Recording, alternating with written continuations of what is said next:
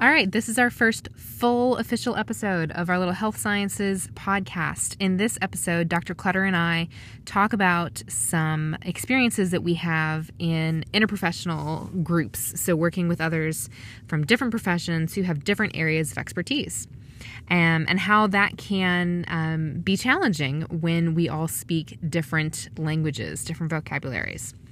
So as you listen to this, I want you to think about a time that you did not fully understand something and yet you did not ask for clarification. This could be in a classroom context, in your personal life, just anywhere in your experience that you didn't fully understand what was happening, but you didn't also feel comfortable asking for more information.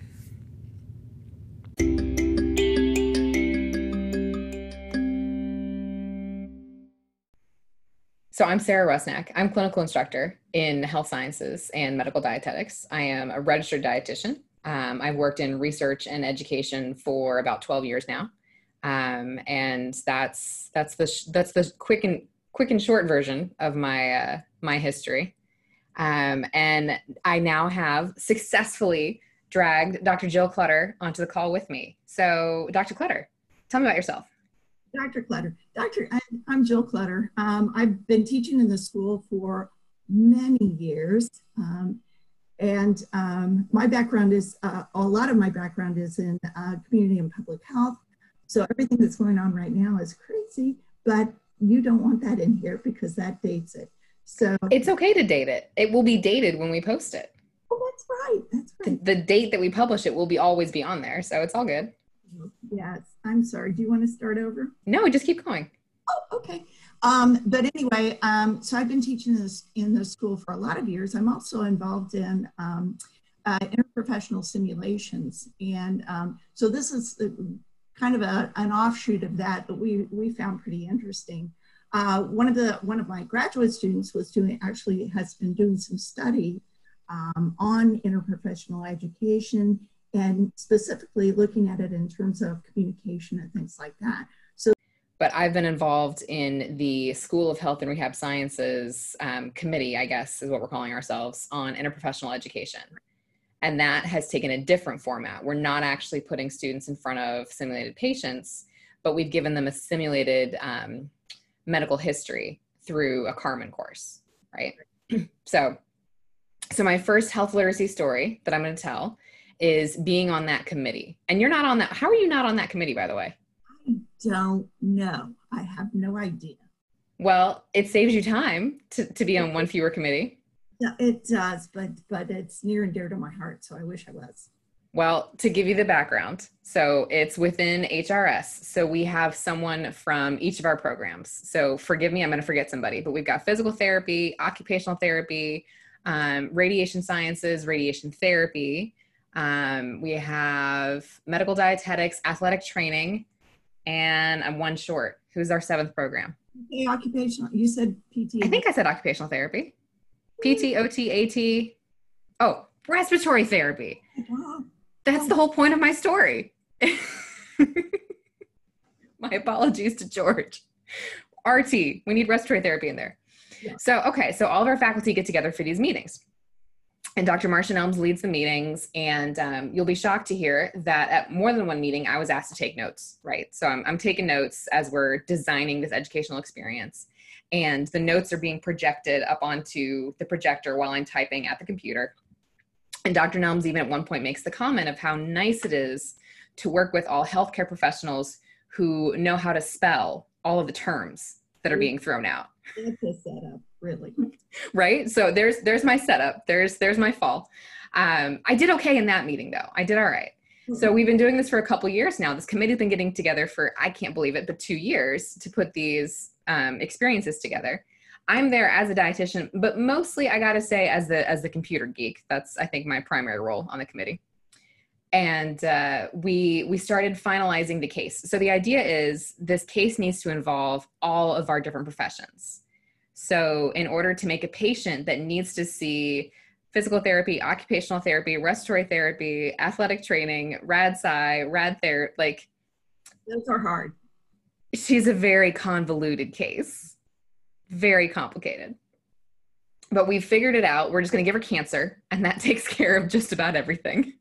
Cancer does it all, really. It really does. Cancer checks all the boxes for all the types of therapy. Unfortunately. Yes. So, but we've gotten her through her surgery. She is now post-surgery. She's recovering, and we're planning her. We're going to do a care consult. We'll have the students do a care consult and plan what her life is going to be like when she goes home.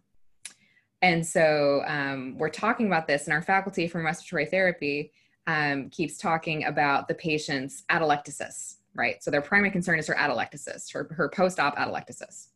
Well, I know what post-op means, but I don't know what atelectasis means. And she keeps saying it.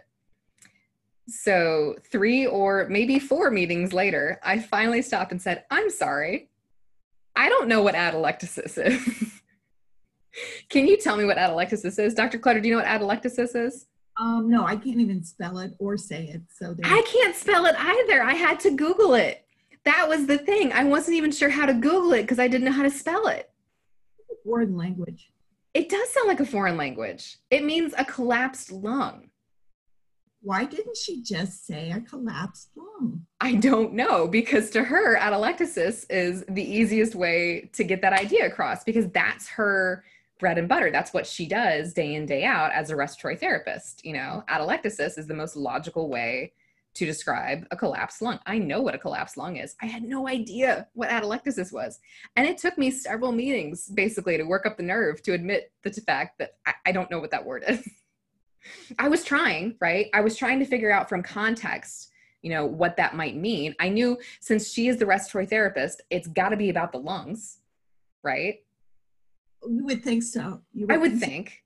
And I must admit, this is a friendly group. So it's an incredibly friendly group. It wasn't as though you were sitting there trying to act the professional in front of people you didn't know. So. No, these are people I've worked with for years. They're delightful, you know. They're wonderful people. And the whole point of us getting together and doing these things was to promote interprofessional communication, that we would talk between professions. Right. So the irony of the fact that it took me multiple meetings to admit I don't know what atelectasis is. It's one of those perfect learning moments. It seemed like one, yes. Yeah. So yeah. So that's my story of a time. Gosh, that probably happened in the last 6 months, I think. So this is not ancient history. This is very recent, you know. And I Googled it this morning. Now I know how to spell atelectasis. That's a new thing for me.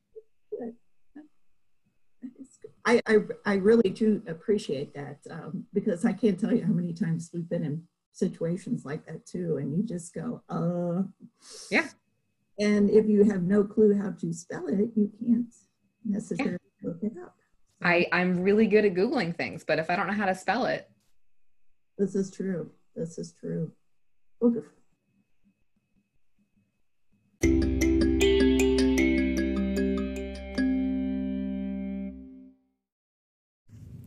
Thanks for listening. We'll do another episode soon, and in the meantime, head over to Carmen and contribute to this week's discussion post.